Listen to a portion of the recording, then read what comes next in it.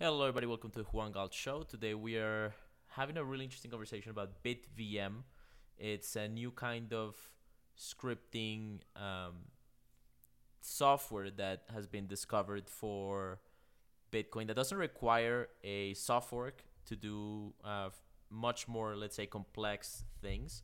It's still very early on in its development, but I think it's sort of opened up some doors for potentially two-way pegs that don't have a counterparty, don't require any trust. And so we have the founder of it, the creator of it, Linus, and we have Super Tesla who created the first implementation of Bitvm as a demo, and we also have Raiden who's been doing very interesting work in terms of educating people about covenants and CTV, APO, and so on. All of them, which are soft forks that could potentially help scale Bitcoin significantly, improve privacy, and anyway, I mean, this conversation was great. I learned a ton. I think it is a pretty decent contribution to the conversation that's happening in public in various podcasts about this topic. And so, if you want to know what's coming for the future of Bitcoin and how we're going to address the demand that's likely to come in this next bull market, then have a good listen. Anyway, without further ado, BitVM, covenants, and scaling Bitcoin.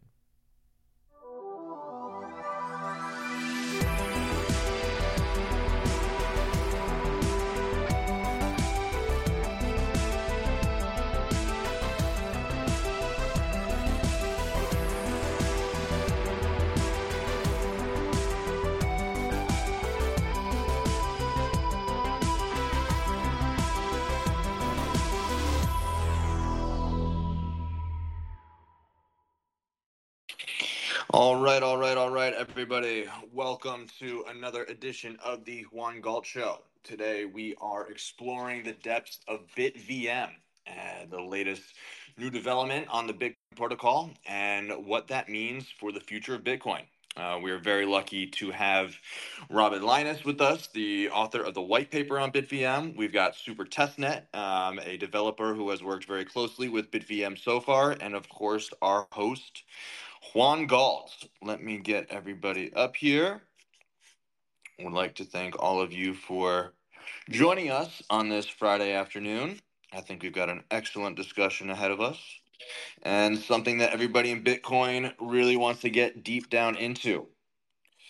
All right, nice. Let's just get Juan. All right, he is invited. And so, as we like to do on this show, I will warm up with the news items of the day. So first off, nobody likes to talk about price, but everybody likes to talk about price. We hit $30,000 overnight, Eastern Standard Time in America.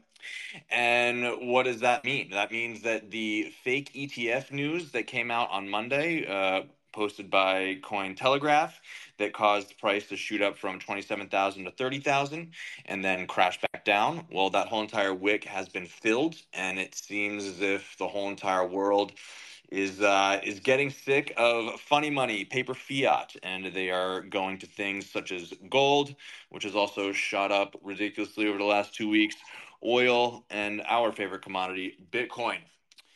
So yes, it's been in other news regarding the conversion to an ETF. We've got the GPTC discount to NAV closing closer to neutral than it's been in the last 2 years. Now it's only 10.8% lower than tracking the actual Bitcoin price, and this flipped in the first half of 2021, and has been negative since then throughout the echo pump of 21, and then during the whole entire bear year of 22.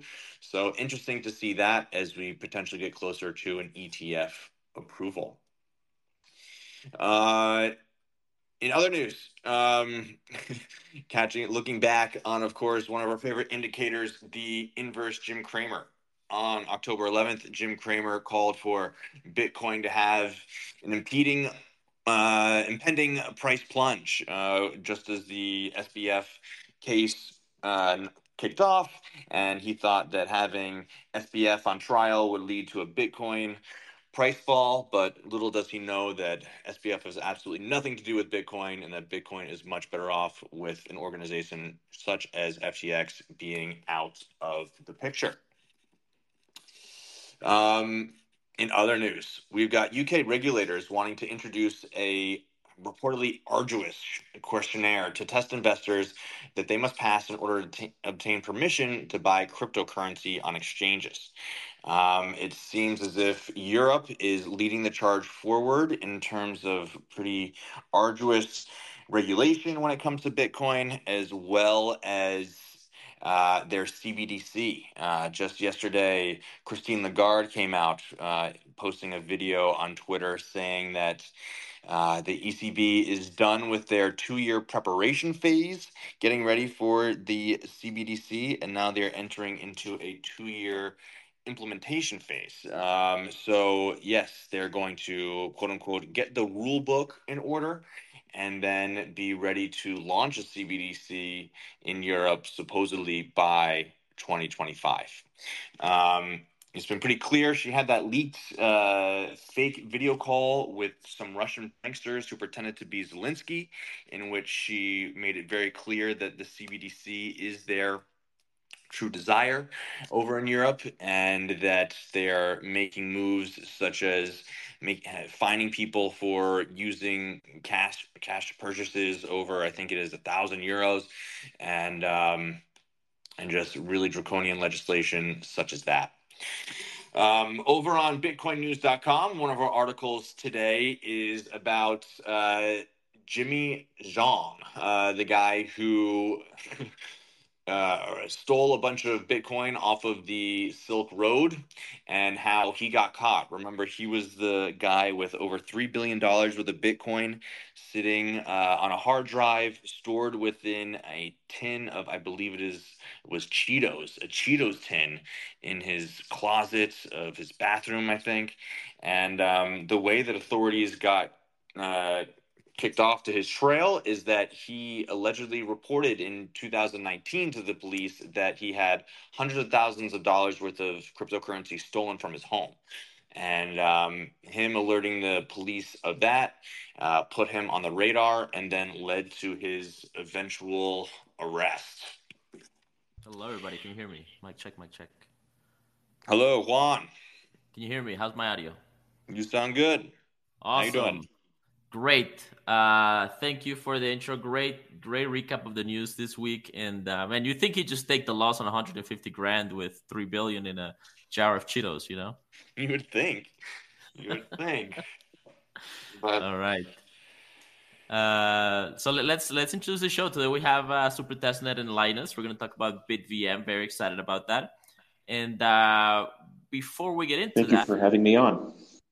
Yes, good to have you, man. Thank you. And let's get into it. Bitvm has been making the rounds. It's been people are talking about it. There's podcasts, there's articles.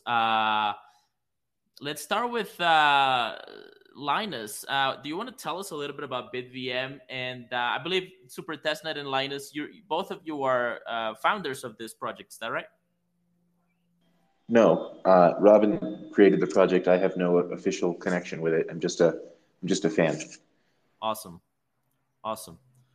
Okay, great. So maybe Linus, why don't you tell us a little bit about Bitvm? What is the goal of the project? What problems do you see it potentially solving?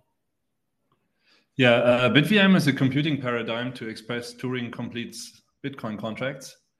And what that means is, we all know the EVM, and Bitvm kind of tries to mimic the behavior of the EVM on Bitcoin. And it cannot quite do that. Its capabilities of mimicking the EVM are limited. I have to be upfront about that, but we can get quite close. And in general, it allows you to essentially verify any computation on Bitcoin. However, a fundamental limitation is that this only works in the prover verifier setting. So there are two parties creating a channel similar to Lightning. One party is the prover, and the other one is the verifier. And the prover can make claims. It can say, for example, these Bitcoin were bridged out correctly from the sidechain. And then the verifier can challenge that claim if it is incorrect. And if the verifier wins the challenge, then the prover loses their deposit. And this mechanism essentially allows you to verify any function on top of Bitcoin. But as I said before, it's quite limited in the sense that it works only in the prover verifier setting. However, there are a few workarounds. For example, we could have multiple verifiers and a single prover. That would be quite cool already for something like a bridge, for bridging BTC to other chains. Because we could have, let's say, 100 verifiers and a single prover facilitating the bridging. And if one of those 100 verifiers is honest, then the bridge is safe. And that is vastly better than what we have so far. So far, we only have federations, and usually in federations, you have like an honest majority assumption. And with Bitvm, we would get to like having it would suffice if there's only a single honest party. There's no majority required. Okay, so that's very interesting. And I want us to take a step back and look at some of the problems that are being discussed in the Bitcoin developer community right now. There's two major issues that I think Bitcoin developers and Bitcoin community are trying to address now, which are privacy and scalability. They seem to be the most sort of pressing issues. So I want us to kind of take a little tour of the scalability questions. But before we get into that, maybe let's do a little bit of an introduction for people that don't know you guys. Linus, maybe tell us a little bit about yourself and your career in Bitcoin, and then maybe Super Testnet, you can do the same, and then we'll get into some of the context. I'm one of the creators of ZeroSync. ZeroSync is a nonprofit company applying zero knowledge proofs to Bitcoin. We are building, we're working on a couple projects. Most notably, we're working on a chain state proof, which is a validity proof of Bitcoin's chain state. It allows you to sync with the network state instantly. It allows you to essentially run a full node on your phone. And working on these zero knowledge proofs, it became kind of apparent that it would be super awesome if we had some kind of zero knowledge proof verifier also on the main layer. And we all know it's very hard to change Bitcoin, and soft forks happen very rarely. So it's not a good idea to bet on having some kind of ZKP verifier forked into Bitcoin. So the obvious last resort was to somehow try to hack a ZKP verifier into Bitcoin. And that's essentially how the ideas behind Bitvm were created. Awesome. All right. And I'm just a freelance software developer in the Bitcoin space. I participate in a lot of hackathons. I make a lot of free and open source projects. I'm the chairman of free and open source software at PlebLab. And Bitvm happens to be similar to some things I've worked on in the past. So when Robin was coming up with this idea, he shared it with me, and I was able to use some previous code I'd written for other projects to come out with like a working proof of concept pretty quickly. So that's me. I just make cool software for Bitcoin. Awesome. Yeah, we met in El Salvador and sat down for like good 3 hours and just talked about all kinds of Bitcoin software things. So it's great to talk to you again, Super Testnet, and to have you on as well. Okay, so let's maybe we should mention quickly that Super Testnet and I we have been working for quite a while on figuring out what the limits of Bitcoin script are. Like he already implemented like a hashing function in like low-level Bitcoin script a while ago, and these ideas. And my Rule 110 simulator was, at least to me, it's a precursor to this because it also used Boolean logic gates to emulate a virtual machine. And I had a couple projects like that as well. And like all these kinds of Bitcoin script projects, they were kind of the inspiration to Bitvm. So in that sense, Super Testnet contributed a lot to it. Yeah, and there's this sort of idea that Bitcoin doesn't support smart contracts, even though it's sort of one of the, let's say, founding cyberpunk ideas of Bitcoin. But I think that's always been sort of a misconception. It's like the issue seems to be that it's just really difficult to program them, and they're not very, they don't have the same, they don't allow for the same complexity as you see in Ethereum or other blockchains that are more centralized and more sort of delicate, right? And that's because Satoshi got paranoid at some point and basically locked down the scripting options. But nevertheless, we have a pretty good array of tools, especially with Taproot. We've seen some liberation of those tools.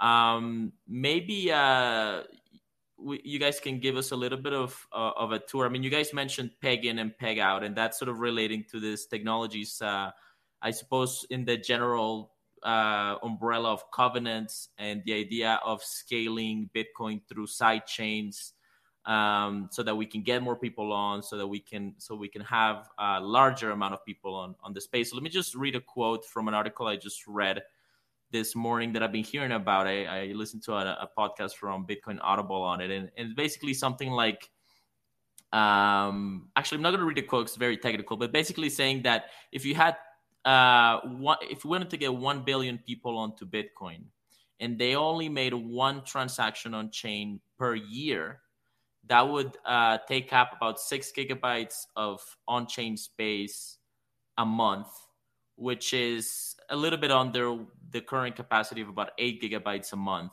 That's sort of very, very broad brush numbers, but it gives you a sense of how limited. I mean, one on-chain transaction a year is very little, right? I think he's talking about coin join transactions and potentially like sort of liquidity pools or Lightning liquidity pools, something like that. And so obviously it shows us the capacity restraints of Bitcoin's on-chain. And then there's all these discussions about different improvements or ways to sort of expand the capacity. Can you guys give us a little bit of a tour of the scaling issues in Bitcoin and some of the discussions that are, some of the technologies that are being suggested, right? There's, CTV, Apple, Upvault.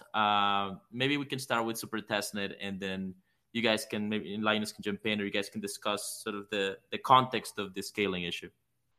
One of the challenges in trying to scale Bitcoin, or one of the approaches, I should say, is to try and increase the number of people who can have a single UTXO. But perhaps I should tell what a UTXO is. Bitcoin uses a UTXO model to control who has, or to, not control, but rather to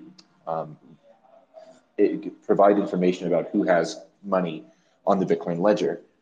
If you think of the blockchain as like a spreadsheet, then you've got a column in there with addresses, you've got a column for balances, and every address that has money is in this spreadsheet somewhere. And in fact, an address can be there more than one time. You can have, like, if you've received coins twice, if you received 0.25 Bitcoins and then you received 3 Bitcoins, you don't have just one entry that says my address has 3.25 Bitcoins. You have 2 entries, one that says you have 0.25 and one that says you have 3. And each of those entries is a UTXO. And Bitcoin uses this model to reference or relay information to people who are running the software about where the coins are at and who controls them. One approach to scaling is to increase the number of people who can have control of a single UTXO. This model, this approach assumes that the limitations that are currently in place, as far as block size limits and transactions per second, will remain in substantially the same form. And so if we can't increase the number of entries on the ledger per month or per day, what if we increase the number of people who have a single entry, who have a single UTXO? So in that vein, Lightning does this. Lightning makes it so that 2 people have a multi-sig, and they 2 people have the keys to a single UTXO, and they interact with each other and with other people on the Lightning Network to transfer withdrawal rights for a single UTXO. Another approach in this area is sidechains. So something like Liquid or Rootstock both have everybody who wants to use the sidechain put their money in a single Bitcoin address, and then get a corresponding entry on another blockchain. And it is somewhat like as the it's somewhat like all the people who have money on the sidechain have their money pooled in the same Bitcoin address on Bitcoin, and so that's whoever's running the sidechain, whatever company is running that sidechain, is then responsible for maintaining or consolidating those UTXOs that are all in that address into a small number, and then processing withdrawals from the sidechain. So that's another approach to the scaling issue. Then there's stuff like ARC that have been proposals that came out recently that allow a large number of people to control a single UTXO without the same trust assumptions that a sidechain has. And in this vein, if you approach Bitvm as a scaling solution, one way you might do that is by well, I think this is a good time for Robin to step in, talk about his vision for how you might use Bitvm as another way to increase the number of people who can have a single UTXO. Robin, you want to jump in here? Yeah, thanks. My main idea is to use Bitvm for two-way pairs, because I think it would be great if we had a free market of sidechains where people can just spawn their own sidechain and make an offer to the market and explain to people why their sidechain is better than others. And then the free market can decide which sidechains are the best and the most useful. And use less sidechains, they can just die off and people just get their money back and everybody's happy. And I think that would be really great for innovation on Bitcoin. That would be really great to for people to experiment with more compact transaction formats to have a higher throughput on the sidechain.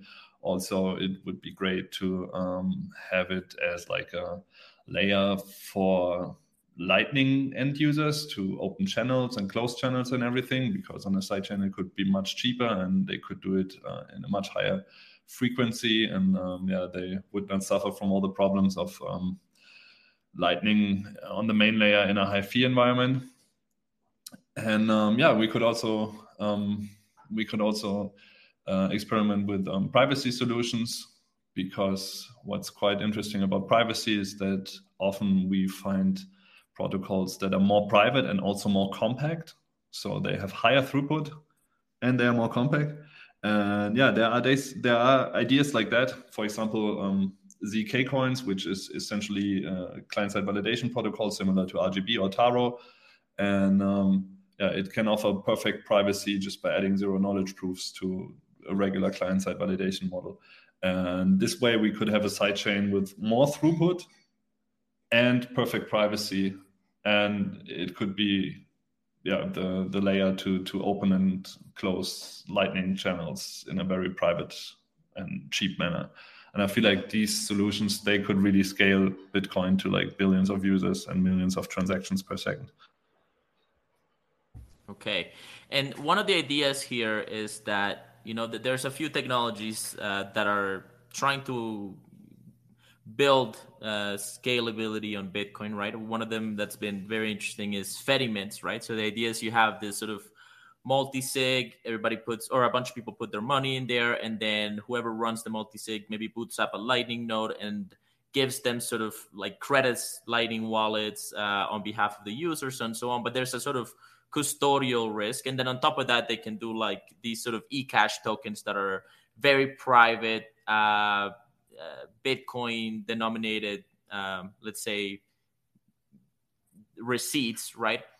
But the problem is you have this sort of custodial question, right? And one of the issues with Bitcoin is that if, let's say that the custodians of that Fedimint want to cycle their keys, like upgrade their multi-sig, because you got to do that in multi-sig every once in a while, one of the keys gets compromised, you want to cycle it, right? So you gotta assign a new UTXO. You got to basically move your coins to a fresh multi-sig, and that means you have to move everybody's funds, right? Or if one person wants to get out, they have to sign one transaction that moves everybody's coins to a fresh multi-sig.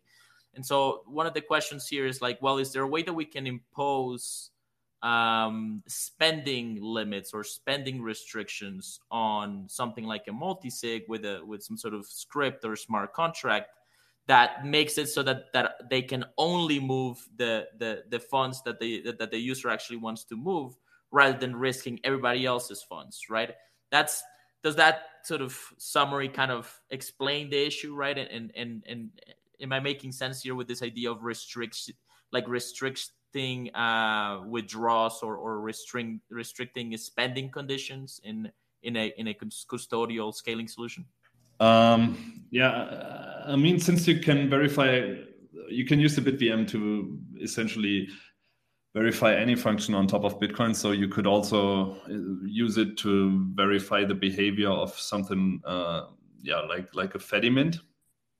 But I feel like that kind of gives you like the worst of both worlds. Like you have the custodian on the one hand, and you have the complexity of the Bitvm. I feel like it's better to like go either route, because like, yeah, if you do have some custodians that are trustworthy, then you can facilitate essentially infinite amount of payments very, very quickly, and then you're good.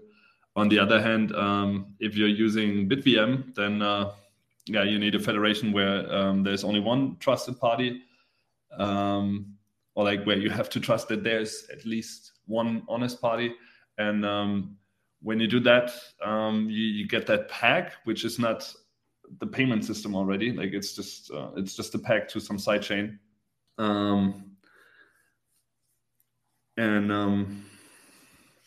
Like I just feel it's not a great idea to mix it up, but maybe I'm wrong. Gotcha. Okay. I'd also like to point out that a lot of the research and development that's being done in the Ethereum world uses this assumption that you can get into a sidechain as long as you trust that there is one verifier who's honestly checking that the people who are running the sidechain are doing it properly. And this model is called an optimistic rollup model. It's achieved a significant degree of success in the Ethereum community, or at least usage. And one of the things that they like to point out is that there's no reason why you can't be one of the verifiers. Like if you want to have very solid trust assumptions, and you're in this model where only one person needs to be honest, just make that person you. And if you are one of the people checking on the people running the sidechain and making sure they're processing it correctly, then you're really just trusting yourself, which I think is good. That messaging, or that possibility of designing things in that way is important to me personally. Mm-hmm. Yeah. Like if you're Coinbase or so, you just participate in the setup ceremony, and then you can be certain that for you as a company, it is completely trustless because you participated yourself. Okay, so it sounds like Bitvm, one of the applications of Bitvm here is actually more around allowing trustless or trust minimized peg in, peg out to side chains. So just to close this question of spending limits, is there any applications that you guys see from Bitvm that on that regard, like limiting the spending rights of an account, similar to what we've heard about with covenants in Bitcoin? I think there might be a way to do this. One of the things I'd like to point out before we go further into the use cases of Bitvm is I'd like to give everyone a reminder that we're at the stage of like building castles in the sky right now. We're imagining things we might be able to do. What Bitvm can actually do right now, it can do four things. It can check if a string of numbers is all zeros. It can check which of two numbers is bigger. It can check if two numbers add to a certain value. And it can validate a knight's move in chess. Those are the four things that it's able to do right now. It's not able to do sidechains. It's not able to do covenants. We're not even building the foundations of these castles yet that we're talking about. We're like making the bricks so that we can eventually start creating the foundations and then build covenants and sidechains and tornado cash and stuff like that. But yeah, that said, I do think I see a path to where at least I foresee how I might be able to build some form of covenants using this. So perhaps I should clarify for the audience who may not be familiar with what a covenant is. A covenant is a type of Bitcoin address where if you put money into that address, it is predestined. The moment it goes into that address, it has only one option. It has to go to a predetermined set of addresses with certain amounts. For example, you might make a covenant that says, if you put money into address A, 50% of it has to go to address B and 50% of it has to go to address C. Like that would be an example of a covenant, and it would be something unbreakable. Once you put the money into address A, it can't go anywhere else. No other transaction is valid. So covenants are a useful tool for building improved versions of sidechains. They're useful for building an improved version of the Lightning Network. And there might be something similar to a covenant that we can do with Bitvm, where you don't make it an unbreakable a Bitcoin address with an unbreakable script that says the money has to go to address A and B or wherever the covenant says. But what you might be able to do is make something where you put money into an address, and if you don't, then send it to Alice and Bob in 50% each. If you don't do that, then you lose a bond you put up. You lose some collateral you put up that you said, I will lose this money unless I send the money to where the covenant says it should go. And so this kind of breakable covenant is not really a covenant because it's breakable, but it is incentivized. Like you're incentivized to keep your promise. If you put the money into address A, you're going to send it on to wherever the covenant says it should go. Otherwise, you'll lose a lot more money than the breaking the promise is worth. So I think we could build something like that with Bitvm. At least I foresee a path to how we could do that. And that might be good enough. It might be good enough if we have these things, which I've been calling bonded covenants. If we have bonded covenants, they might be a good enough replacement for real covenants that we could use them for the applications covenants have been proposed for, such as improving the Lightning Network, making ARC easier, and improving the models of sidechains that we use today. Mm-hmm. Yeah, that's a great explanation. That's a great overview of the question. And it does seem like there's basically two models, but there might be more, right? But it seems, with Bitcoin on chain, you have this sort of cryptographic certainty backed by the proof of work that once you send Bitcoin from A to B, it's basically secure. There's actually economic incentives underneath it, but they're so solid that, there's very little doubt about their reliability. Once you have a few blocks be on top of your transaction, it's pretty much irreversible. Whereas with the Lightning Network, it kind of takes somewhat of a different approach. It says, well, if you have your sats on a Lightning balance, right, and if the counterparty bails or tries to do something funny and you call them out, then they can get punished. You can punish them. You can submit the proof of their fraud to the network, and then they lose a greater amount, potentially all the money on the channel. And I think this is called the justice transaction or something like that. And so there's one of them has like a deeper certainty, the deeper cryptographic certainty, and the other ones are more based on an economic sort of punishment and economic incentives model. Is that roughly accurate? I would say so, yeah. Awesome. Wow, we have Raiden from Covenants. He's also, we've been talking about having him on the show. I'm gonna let him join the conversation, but let's zoom in a little bit more on BitVMs, and then maybe we can enter a little bit of a bigger conversation about scaling, because I think this is a conversation that's becoming very important, and we're gonna need to sort of dive deeper into it. But okay, so you've given us a context, sort of an idea of Bitvm, what it can do now, what it could potentially do. It seems like the idea of smart contracts are very, very interesting. I certainly think their power has been proven, at least by other networks, and theoretically there's a lot of things that you could do with them. What is the current state of Bitvm, and maybe, tell us about where the project is at right now. I'm assuming there's a GitHub. Can people play with it? Is there a wallet yet, or could I download it and run it on my node? Where are we at with the project? Unfortunately, it's still very early stage. The paper was released not even 2 weeks ago, and then that week I was also at a Bitcoin conference in Amsterdam, so I didn't have much time to do the implementation. But the design phase is more or less completed. Like I think we have a very clear picture of what we are going to build. And the first implementation started already, like the low-level circuits that we have to implement in Bitcoin script. It will take another, hopefully 1 week or 10-ish days or something until there is a very first version that people can play around with. Robin, am I to understand that you don't consider my proof of concept to be the first implementation?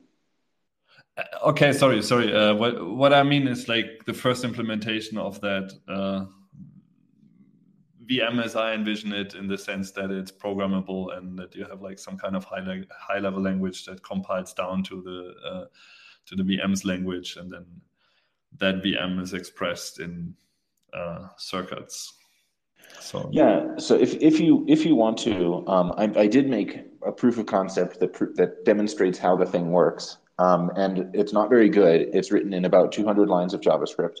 You can play with it by going to my GitHub, and it's probably currently the most starred repo on there right now. It's called Tapleaf Circuits, and you can actually I've got it working on the web. You can actually play with with 3 of the contracts I mentioned earlier that actually run on my implementation of Bitvm. Now there's some caveats about mine. Mine is not efficient. It's very slow. It requires it can only work with very small programs that have something like less than 10,000 logic gates in them. So it's got a lot of limitations, but it does work. Like you can actually play with a version of the Bitvm today. But yeah, I'm currently working on improving it, making it more compatible, and implement some of the ideas in the Bitvm white paper. But really, I'm notorious in this space for designing things in the worst possible way. And it would be much better if someone who's actually good at programming works with Linus and others to make something that's like not JavaScript, like maybe a Rust version would be really good. And I've also got a GitHub repository called Things Bitvm Needs, which I'll probably go link to that in the space, so that it needs a lot of things, and a big primary thing is more functions to be written for it, or at least for me, that is a primary thing. I don't know if Robin agrees with that. Perhaps he thinks the high level language is a more prominent need. But yeah, I will link to that, and then anyone who wants to get involved with developing can contribute that way by just checking off things on the things we need to-do list, as well as by joining our Telegram group. So I will go tweet both of those things and then share the tweet in the nest up at the top of this thing. Awesome. All right, and one of the questions that came up when I was doing some research for Bitvm was whether or not you needed soft forks to implement Bitvm. The first wave of information I saw about it said that you did not need any soft fork for Bitvm. But then recently I saw somebody credible say, no, actually you do need a soft fork. Do you need a soft fork to implement Bitvm, or is there some restricted version of it that you can implement without a soft fork? Tell us about that, Linus. Yeah, Bitvm was designed to not need a soft fork. That was the entire purpose of it. If we would assume that we can make a soft fork, then we could have way better systems than Bitvm. Bitvm is especially working with the fact that it's hard to get a soft fork. I think what you heard is that pretty quickly we started dreaming about what soft forks would make Bitvm better. And pretty quickly it became apparent that like stuff like APO, CTV, also CAT, OpCat, they all would enable things that would drastically improve the Bitvm. In particular, CTV could help make that setup non-interactive, such that you could have way more verifiers, not just 100 verifiers, but maybe 10,000 or 100,000 verifiers. And that would make it much better, because trusting that there is one honest person in 100 people is, of course, a much stronger assumption than trusting that there is one honest people in 100,000 people. And so it would be great if we had something like governance, CTV, TX hash. Also, it would be awesome if we had APO. It would be great if we had CAT. but none of that is needed to build that trust minimized two-way pack. Fantastic. And okay, so this has been a great overview of Bitvm. What do you guys need to move forward and accelerate the development of Bitvm? It's of course awesome if you want to sponsor development. We are a nonprofit. Like in general, ZeroSync is a nonprofit, and we live off research grants. And we created this Bitcoin wallet just for the community to crowdfund the Bitvm development. And you can find it in the white paper. And even more awesome would be if you're a developer yourself, and if you like low-level stuff, if you like Bitcoin script and hopefully Rust, it would be great if you just join our Telegram channel and help us implement it. And that's mostly the way. Of course, you can share the word, like spread the word, share it on Twitter, share it in your channels, invite us to your podcasts. I tweeted something as a response to this space about how you can contribute, and I clicked to share it in the nest at the top of this thing. But at least for me, it's not showing up. I don't know if it's showing up for other people. Let me do it. I'm looking for the tweet. Maybe DM it to me and I'll pin it. Okay, for me, it's in the chat bubble at the bottom right hand of my phone. But I see it. Okay, cool. All right, I got it up in the nest. Okay, and let's I want to get into this question of scalability and all the proposals we have rating on as a speaker as well, which is awesome. But before we get into that, I just listened last night to Edward Snowden's address on the Amsterdam Bitcoin conference, and it was a very kind of sobering and alarming speech. He said that he kind of raised the question of whether Bitcoiners are getting complacent around privacy, saying that the internet in general has privacy issues and Bitcoin is no stranger to that. Do you guys see, thinking about the castle in the sky of which the foundations are just being laid, is there a path to or a future where Bitvm could help increase privacy in Bitcoin? Yes, definitely. I'm also working on ZK coins. ZK coins is very similar to Taro and RGB. However, it is a client-side validation protocol, but it also applies zero-knowledge proofs to the client-side validation protocol. And that can give you essentially perfect privacy because it obfuscates both the transaction amounts and also the transaction graphs. And that Bitvm would allow it to do a two-way pack between that's client-side validation model on top of Bitcoin. And it would allow to bridge BTC into ZK coins, and then we could have perfectly private Bitcoin transactions essentially. And they're even more scalable because Bitcoin can currently process about 100 ZK coin transaction per second, theoretically. Right. Yeah, there's this sort of critique of zero knowledge style cryptocurrencies, which is that maybe it's an outdated critique, which was that because there's zero knowledge, you can't actually easily verify the supply. So let's say you build a two-way bridge between Bitcoin and a CK coin, right? And they're pegged to the same supply, the same denomination, or something like that. And then maybe there's a bug in the zero knowledge proof. And then, is there a way to verify the supply of a zero knowledge coin pool, or is this just like a fundamental trade-off when you want privacy in crypto, in a cryptocurrency?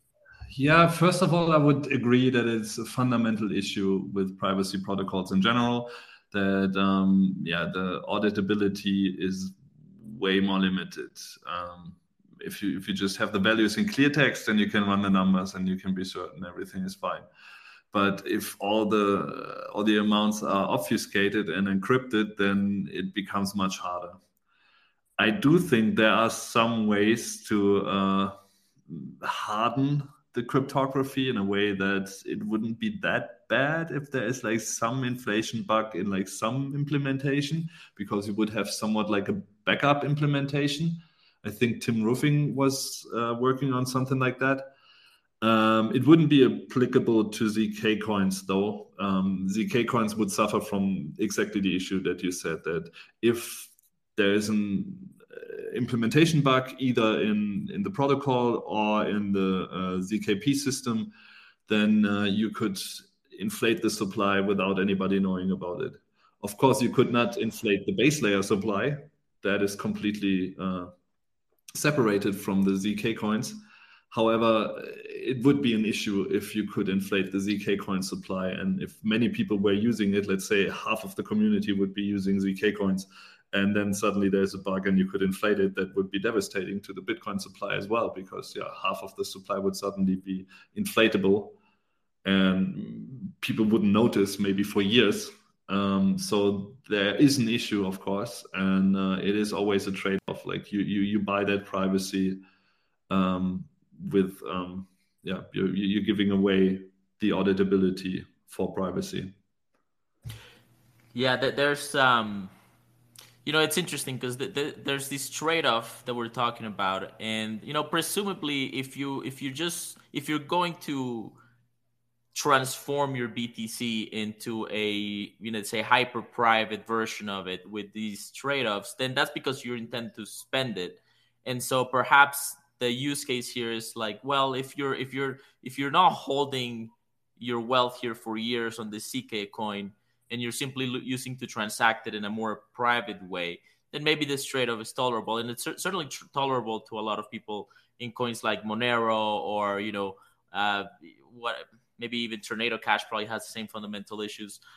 There's also Peter Todd, I remember, had a tweet about sort of more complex math that you could run on these sort of CK style coins that could provide some mathematical guarantees of supply. So maybe you guys should look into that. But okay, good to know. I mean, it's a difficult problem. Yeah, but those mathematical tricks only work if there's no bug in the implementation. And we've seen lots of those with a lot of these cryptographic protocols. A lot of the zero knowledge stuff is bleeding edge. A lot of it's like coming from papers that just came out on Tuesday. And the implementation, someone writes it in JavaScript, and pretty soon there's a bug, and a lot of people get rugged and lose their money. It's like, but I thought the math was guaranteed. Well, yeah, if they had implemented it correctly. Yeah, right.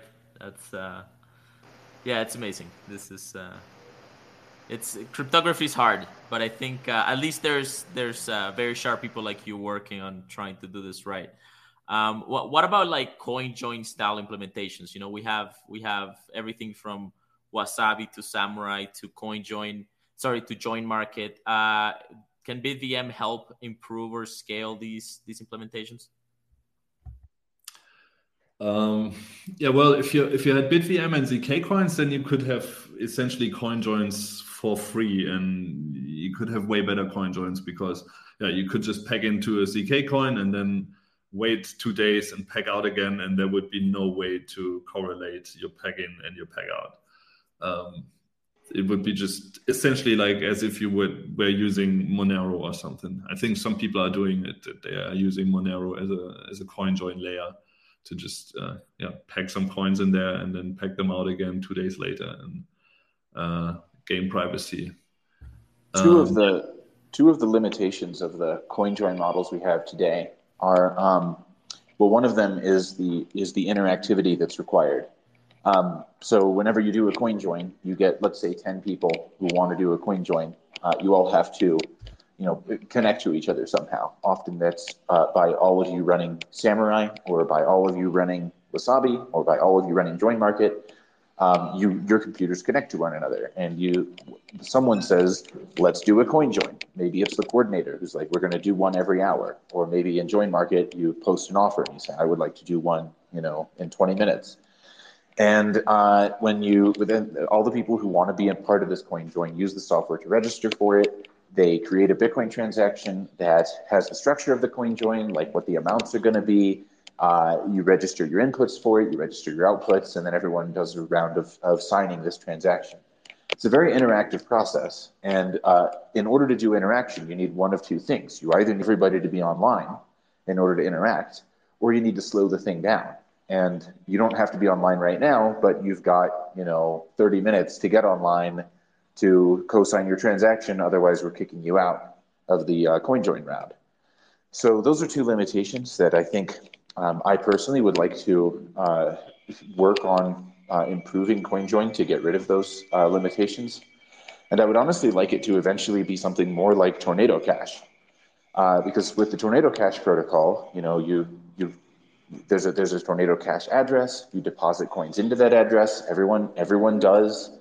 And let's say you can do that on your phone. You don't need to be running any software constantly or anything. No one has custody of your money. And 4 or 5 days later, whenever you want, you can come get your coins out. But now they're anonymized. In the Bitcoin context, they're a fresh new UTXO that's not associated with your identity. I would like to see that model built out, and I think, I don't currently see a path toward building that with Bitvm, but we might be able to if we could get some sort of sidechain going. I mean, one path to it would be create a sidechain, put the EVM on it, clone the Tornado Cash code into that.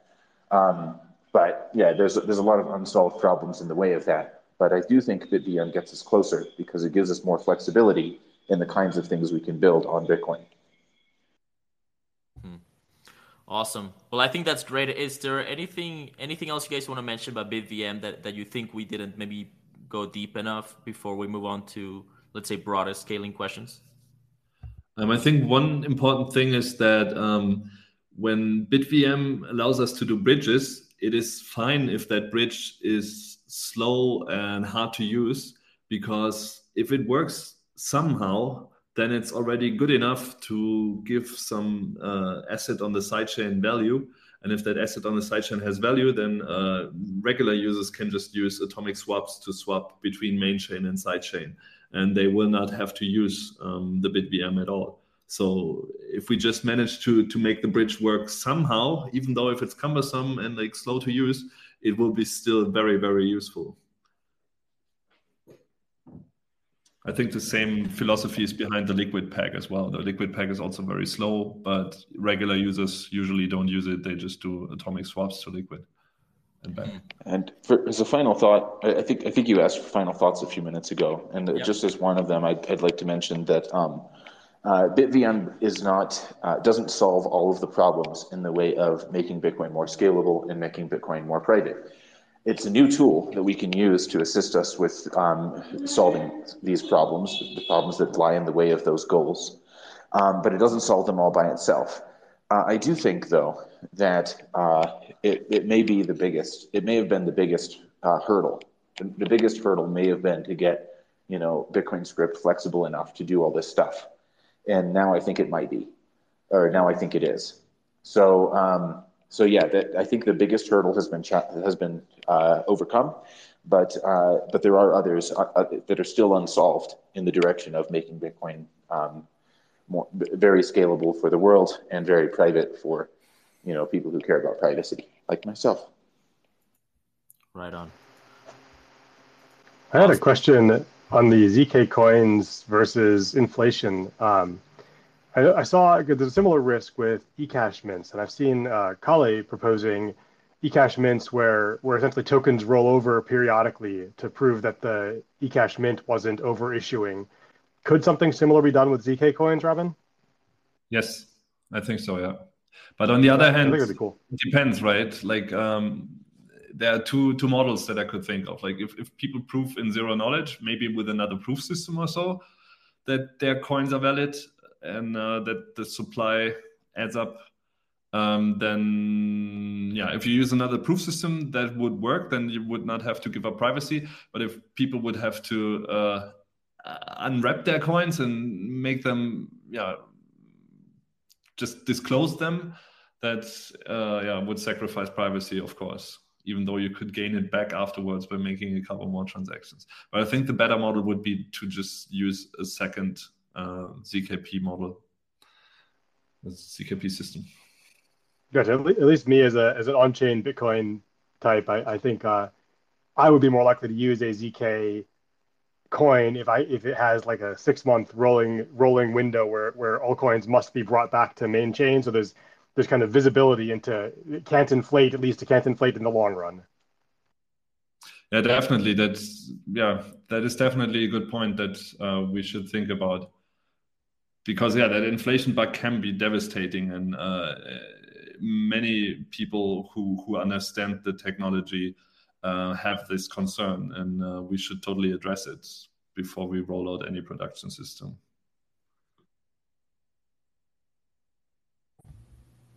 Right on. And welcome, Raiden. Good to have you here. Thank you guys for the introduction and the sort of overview of Bitvm. I wish you guys the best. I think it sounds pretty interesting. I like that it doesn't require a soft fork. And hopefully we can use this tool, this building block to move things forward. As the wave of the next bull market is sort of starting to emerge, and sort of cover the sun, right? So we're gonna have potentially a lot more people coming in the next few years, and it's gonna be interesting to see how we can deal with that new demand. Um, let's get into covenants and scaling and soft forks a little bit deeper. Raiden, you and I have been talking over DMs about doing a podcast about this, so it's great to have you on right now. Maybe can you give us a little bit of an overview of where the conversation is at? What are the, let's say, most popular soft fork approaches to covenants, and where do you believe the best implementation lies right now? Yeah, sure. Thanks. I didn't expect to end up doing this today. I thought we were going to do VM the whole time, but I'm glad to talk about it. Um, First, one thing I wanted to just kind of toss back to Super Testnet on the topic of covenants is that, well, one kind of covenant is what you mentioned. Paula D calls it the equality covenant, as in the kind where the covenant restricts the next outputs that will be created by some Bitcoin address. There are basically there is basically unlimited design space for covenants. You can have a covenant that, rather than restricting the specific outputs that you can create from an address, it restricts that from that address only, or from a UTXO at that address, only 10,000 sats at a time may be spent per transaction. Or you could have a covenant that restricts there's the tap leaf update verify proposal. So it restricts the way in which the tap tree can be changed. So maybe you have to replicate most of the tap tree, but one item in it can change when you spend from this address. Or basically any other thing you might want to restrict about the next transaction spending from this address. Equality covenants are currently the most widely discussed. Like check template verify is kind of the fundamental equality covenant because it is exactly restrictive enough to predict the next transaction IDs as you unwrap a CTV structure. But there are, again, many other kinds of covenants. So that's one thing that just, when we look at the space of covenants, there's a lot to talk about. In terms of the proposals that are out there and what's kind of most well developed, the proposals that have written working code, to the best of my knowledge, for Bitcoin. Let me say for Bitcoin, because there are others that work on Liquid, for example. But for Bitcoin, there's basically opctv, which is BIP 119, Sigcash, anyprev out or APO, which is BIP 118, and opvault, which I believe is BIP 345, but don't quote me on that one. So those three proposals have written working code for Bitcoin, which is why James O'Byrne recently proposed a soft fork. He made a pull request for Bitcoin Core that would soft fork activate all three of those together. They have good working, well-tested code. So that's probably the most likely ways that covenants might come to Bitcoin. We talked a little bit about what check template verify does already. It's a strict equality covenant. It precisely restricts the next outputs that a address can be spent to. So that's the probably the simplest of the covenant proposals that are almost the simplest possible. And I remember 2 years ago I talked to Jeremy Rubin about this, and at first I was against op check template verify because here's this enthusiastic promoter pushing for op check template verify. It's got to be an attack. But when I sat down and read the proposal, I really couldn't see a way in which it was an attack, and he thought through really very carefully exactly what should go into this hash to make it the simplest useful equality covenant structure.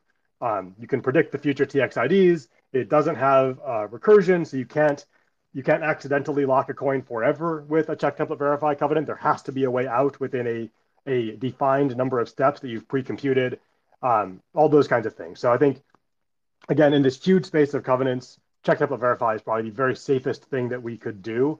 And I think really the only objection anyone raises to check template verify is that it might be too simple. It might not offer enough flexibility for what people want from covenants.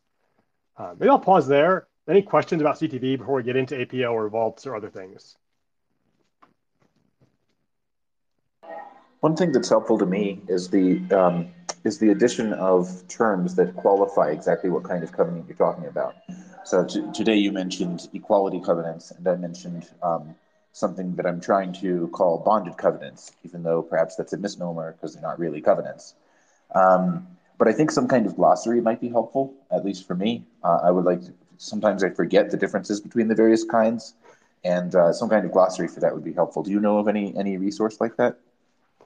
I don't, and that's a great point. The only term that I've seen specifically is the equality covenant, and then there's kind of all the other covenants that we don't have names for, but they do different things. Somebody consider making a GitHub repo, and any listener who wants to do that, I would contribute. Yeah, I think that'd be great. I've made kind of some comparison documents comparing what's hashed in different concrete proposals and how they execute, but they've all been hashed covenants. So going a little broader than equality covenants, you can go to generally hashed covenants where what your covenant restricts is some aspect of the spending transaction via a hash. And so equality covenants are very strict hashed covenants. They exactly restrict all the outputs. And then generally speaking, both check template verify and sigcash any prev out can be used to form some kind of hashed covenant where any prev out is less restrictive than check template verify, although in its most restrictive mode, it is similar to check template verify. And this all does get quite complicated. Okay. Yeah, I'd found a spreadsheet that covered a bunch of these different soft fork and covenant types, covenant solutions. I'm looking for it, but I haven't found it yet. As soon as I find it, I'll post it on the Nest. Raiden, can you give us an example of let's say what would the ideal covenant look like, and how would it actually help scale Bitcoin? What would an ideal implementation look like? Wow, that's a huge question. I think it's always got to be a matter of trade-offs, complexity versus benefits. So a lot of people like Barak, who authored the ARC proposal, he would rather have a very expressive covenant. So he's looking at optx or optx hash plus cat plus checksig from stack. We don't need to get into the full details of all of those, but the point is it's a very expressive covenant that lets you, as a script author, have many more tools at your disposal to restrict the ways in which a transaction could be spent, especially writing fairly complex scripts that might restrict some parts in some cases, but other parts in other cases.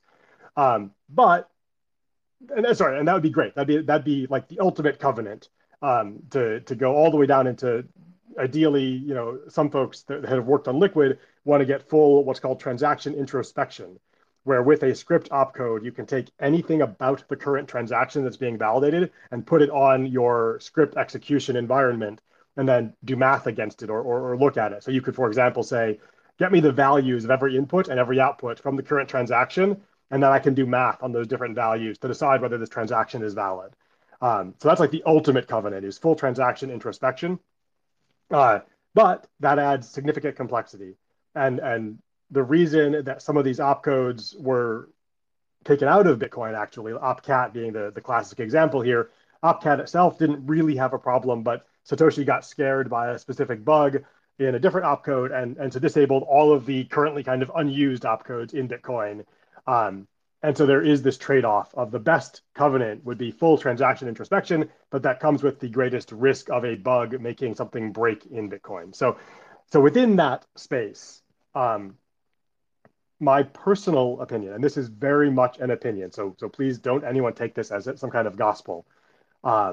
is that the best balance that we can get for a covenant right now is a flexible hashed covenant.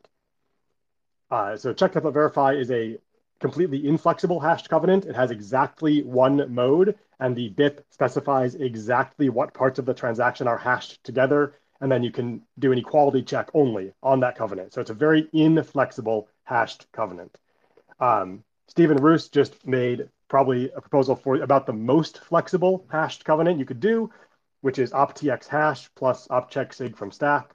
So with optx hash, you can and also he also included optx hash verify, which is similar to check template verify but flexible.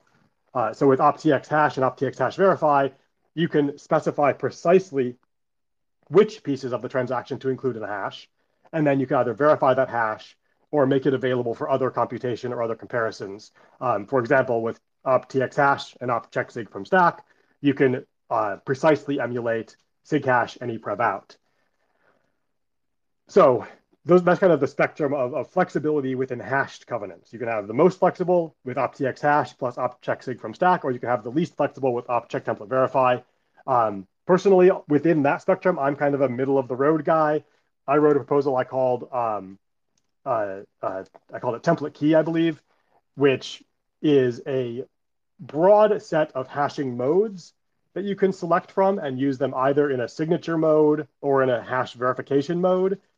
But you can never get that hash visible on the stack, and you don't get the full flexibility of bitwise selecting exactly what from the transactions you're validating against. You just get specific predefined modes, which for listeners who are familiar with the sig hash modes in Bitcoin, you might have heard of like sig hash anyone can pay or sig hash single. The modes available in something like my template key proposal are basically a bigger set of possible modes. And then we make them available both for equality verification with a check template verify like opcode, and also for signature verification with a template key. So that's my ideal covenant in terms of the trade-off space that we've drilled down to my personal ideal, which is a flexible mode-based hashed template. All right. I understood like a good 30% of that, but no, but I get a sense of what it is. I appreciate that introduction. I think that was probably very very useful for developers and people that are more technically oriented. I'm seeing some thumbs up on the audience, which is great. Within the context of these Covenant soft forks, what are your thoughts on covenants as a scaling solution? Do you think they're practical? Is there any particular implementation that you like or that you think could actually be good if we do see another, let's say, soft fork upgrade event in the near future? Yeah, I like CTV. That would be the one that I feel like I have the most understanding about, and see how it could be used. I see how it could be used to simplify the creation of Arc. And I see how it could be used to help with sidechains, with making sidechains better. So that's one that I would at least have a couple of things that I could like immediately do with it, and I'd like to see that one. Right on. Yeah, CTV seems to be the most popular one. Linus just gave us a thumbs up. Linus, do you wanna share your thoughts? Anything you wanna maybe any? Yeah, go ahead. Yeah, I think like in terms of benefit risk ratio, CTV is probably the best opcode or proposal we have currently. It's very, very simple and it enables all kinds of awesome things. Okay. And what are you guys seeing in terms of consensus, right? If you were to ask your developer friends, maybe Linus, since you just had the mic, if you're going to ask your developer friends, where do they generally stand? Like, what is the support ratio for CTV over other ones or over no soft fork at all? Can you give us a sense of where the developer community is at in terms of CTV? I like the Arc guys a lot, like Burak and Steven, and also Tero. Tero is also here. And as far as I know, they are favoring currently TX hash because CTV doesn't solve some edge case. Like there's some edge case where it's easier to deal with fees if you have like more fine granular control the covenant.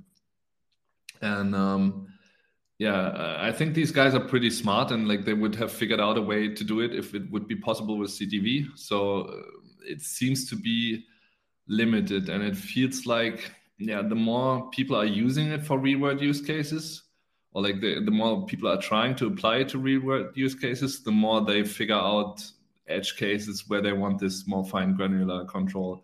And for that reason, it might be right that people like Adam Beck, for example, who opposed it when Jeremy was pushing it, that they were right when they were saying that we should wait for a more powerful covenant proposal.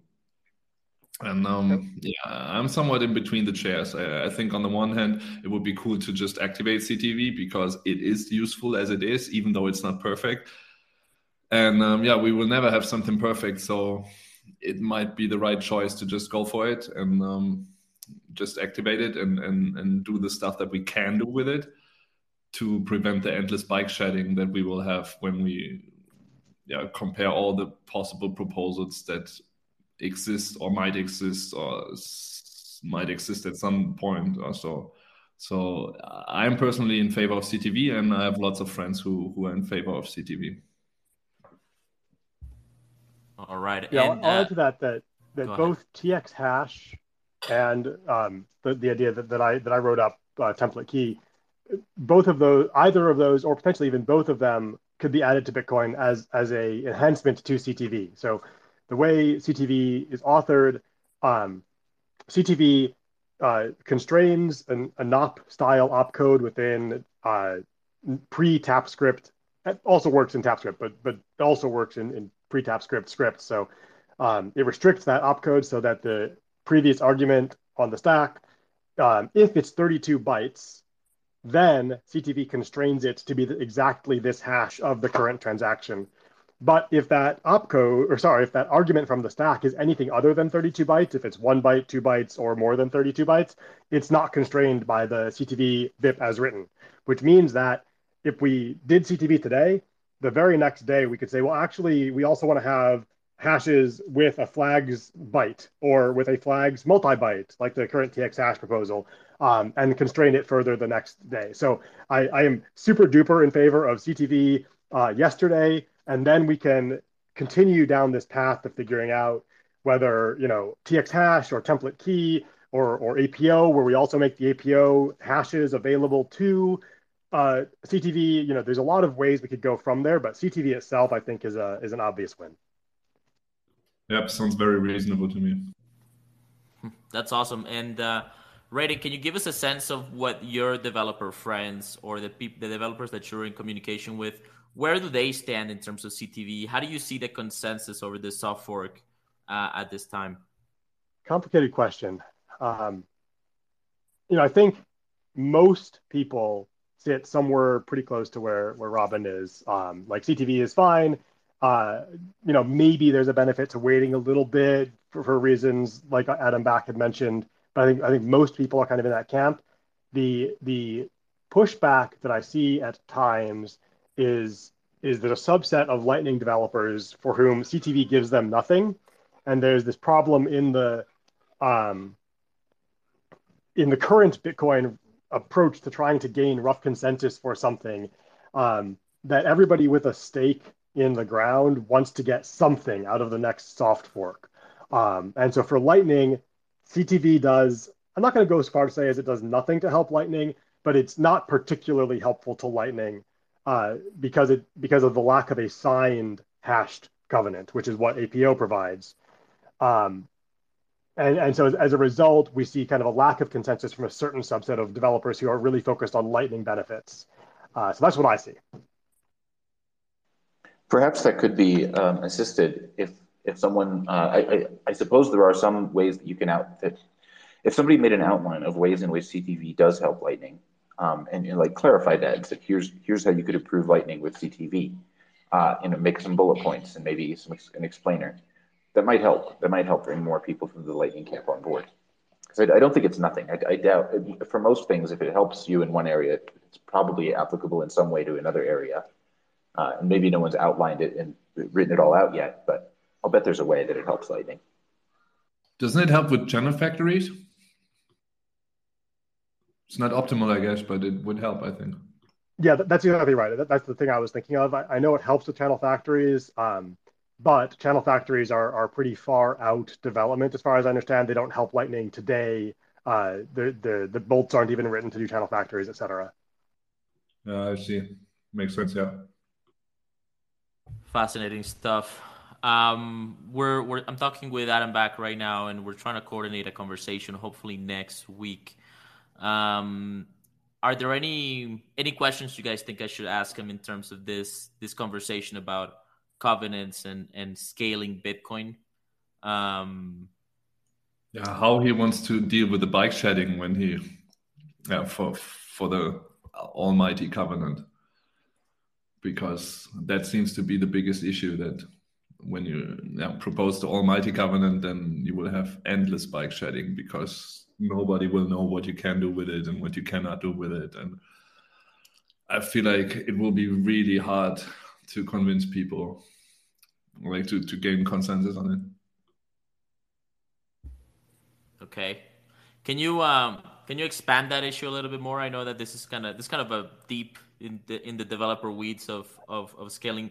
What is endless byte shedding? Is this a proposal that Adam seems to be more favorable towards, No, no, or no, like no. an issue that he does? Go ahead. Like bike shedding is just like an idiom. It is the idea of like some committee. They are in charge of like some nuclear power plant or something, and then instead of discussing the security of the nuclear power plant, they are discussing the color of the bike shed, and that has become like an idiom. This idea of like bike shedding. So like you endlessly talk about the irrelevant stuff instead of talking about the relevant stuff. That's And hilarious. yeah, and there is like It that. has to do with the idea that sometimes actually sitting down and getting something done is very difficult to do. But everyone in a committee wants to contribute something, and maybe they're not ready to talk about the nuclear power plant, but they do know that there's a bike shed supposed to be built outside for people to want to bike into work, and they've got a lot of opinions on that, and so the committee ends up spending an inordinate amount of time talking about something that doesn't really matter. In the context of covenants, well, there's a whole bunch of proposals about which covenants to make, and I think there's some criticism that this is bike shedding, that we're spending all this time thinking of the ideal one instead of actually getting the nuclear power plant, or in this case, instead of actually implementing the covenant. We just spend the whole time talking about what would be the ideal thing that we could like. Yeah, so that's where the criticism comes from, and or at least that's my impression of it.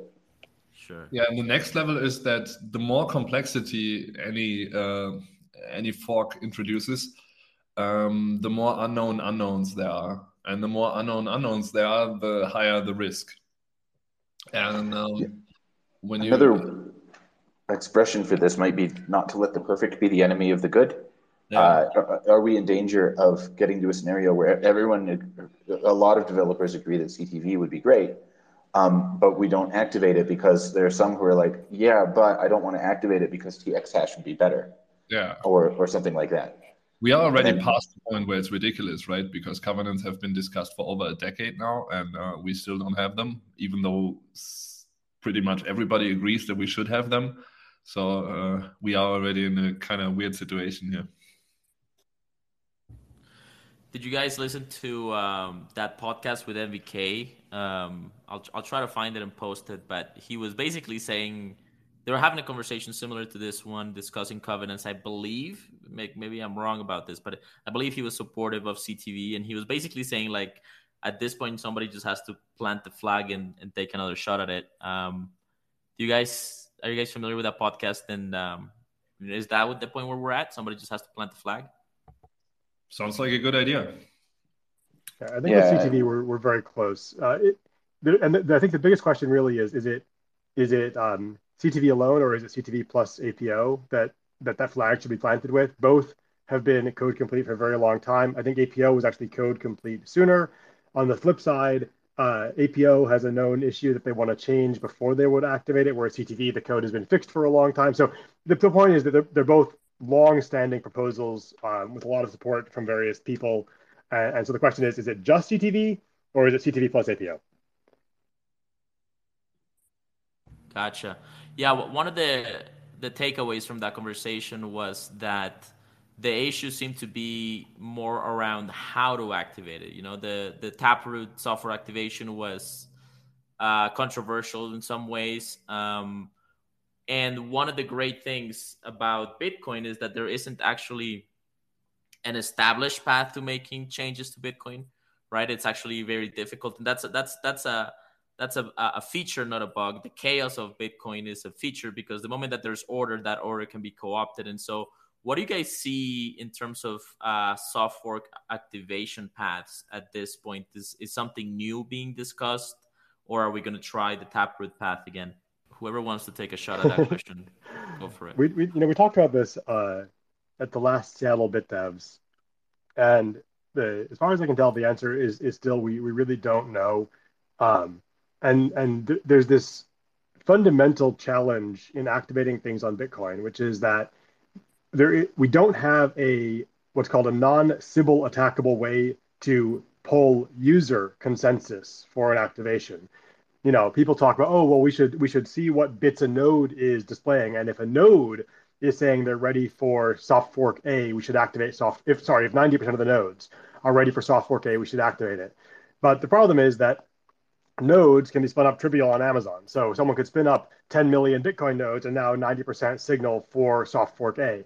And so we're left in this situation where we have to use the one thing that's not Sybilable within Bitcoin, which is mining hash rate, as some kind of a proxy for the consensus for activating something. But then how do we not let the miners drive the network, right? So we established in the block size war that we don't want to let the miners drive the network. And if we just trust hash rate, then we're trusting the miners. And that's the rock and a hard place that we're stuck between, which is that the only thing that you can't Sybil attack is hash rate.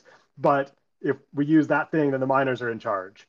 And so I think what came out in Taproot, which I think is not a bad situation, is that user pressure, both from general, call it Twitter users, and also from mining pool participants, got mining pools to start signaling support for Taproot. And there was an interesting situation where when Taproot activated, some of the pools who had signaled support for it actually were not ready to validate Taproot transactions. I was working at BitGo at the time, and we were up late that night on activation of Taproot, trying to broadcast the first ever mainnet multi-sig Taproot transaction. We were all very proud of ourselves. And when the first block after the activation came, there were no Taproot transactions in it, even though the miner that got that block had signaled support. And what that ended up kind of telling us is that the mining pools had signaled due to social pressure. And that's a good thing. That tells us that kind of the user pressure is what made them activate, not their own kind of agenda and also not their actual readiness. So anyway, that's the reality. Just some ground truth. Yeah, Just and as I a mean side note, you could make people vote with their coins, like weighted by their coins. We discussed this at BitDevs. Yeah. Could you do something like have a way to signal within a transaction that transaction supports some soft fork, and then sum up the fees spent by transactions supporting and not supporting the soft fork as an indicator of readiness or of desire? Well, and then the rich have control over whether we're going to activate it or not. Yeah, well, it seems like I mean, I was talking to a friend of mine about this, and it seems like Bitcoin has a variety of interest groups, right? So we talked about the Lightning developers. They have an investment and an interest in Lightning. We have the miners, right? We have the holders, right? The hodlers. We have the institutional players, the big exchanges, and so on. And then we have the let's say, core developers, the Bitcoin core developer community. That's like 4 or 5 sort of interest groups. And this process is somewhat of a political process, for lack of a better word. It seems like there needs to be somebody that just like starts waving a flag. Perhaps it's MVK, that's sort of a big player in the space and has a large audience, and then just like take a shot at it and then give people time to complain and challenge it. And if they don't challenge it, then maybe that's the way that it gets developed. I don't know. I agree, but it can't be NVK. Why not? Well, I have two answers. Well, one is his podcast puts everyone to sleep, so no one listens to it. And the other answer is that I'm a huge fan of NDK, but he burns people with his attitude about open source and his his vitriol about certain issues. And for similarly, like what Alice XBT, the floppy disk guy, he kind of started down the road of potentially proposing a soft fork, but he also doesn't have the social capital to do it. I don't know who does right now, frankly, have the social capital to put forward a soft fork, and that's frankly both a good thing and a challenge for Bitcoin. Yeah, perhaps this will be an event where we start seeing fees go up and the need for scaling starts to become pressing, and that motivates people. That's another possibility. That time is ticking, right? Like the pressure will come, and it'll come in the next bull market. And just like the last tap, just like with Segwit and with Taproot, both of those forks were implemented in the run up to a bull market. So likely that's how it could happen, and I hope it does happen. I do think we need. I mean, I don't know, right? I'm not a programmer, I'm not a developer, but it does seem to me like we need a solution to scale Lightning beyond its capabilities right now, and we need some of these sort of scaling solutions and to whatever degree they can help privacy as well. That's probably going to be the kill shot. Yeah, it's been a great conversation. Thank you guys for joining us. Is there any final thoughts you guys want to leave us with? Any topics that you guys think we should dig into on the next conversation? Well, I gave a final thought about probably like 25 minutes ago, but That's true. For the next conversation, Britt, Arc, make it about Arc. Right on. Sounds good. Yeah. All right. As a preview to what we're going to talk about adopting Bitcoin, we do need to keep changing Bitcoin, and so this conversation about both the what and the how has been great, and I want to keep the conversation going. So thank you. Awesome. And to our fellow Canadians, there's a company you guys should know about. It's called Beaver Bitcoin. And Beaver Bitcoin is Canada's most user-friendly Bitcoin on-ramp. You can buy Bitcoin instantly, set up recurrent purchases, and directly from your bank account. Beaver Bitcoin is a non-custodial exchange. It delivers your Bitcoin directly to your cold storage wallet that you control. It's built by Bitcoiners for Bitcoiners, and it's easy enough to recommend to friends and family. You can sign up today at beaverbitcoin.com. DCA into cold storage, man. It doesn't get any better than that. And thank you, gentlemen, for joining us today and helping educate us a little bit about the future of Bitcoin, Bitvm, covenants, and scaling Bitcoin, all very important topics that I think we're going to be hearing a lot more about going forward. So it's great to be able to dig into it with such talented people. It's awesome.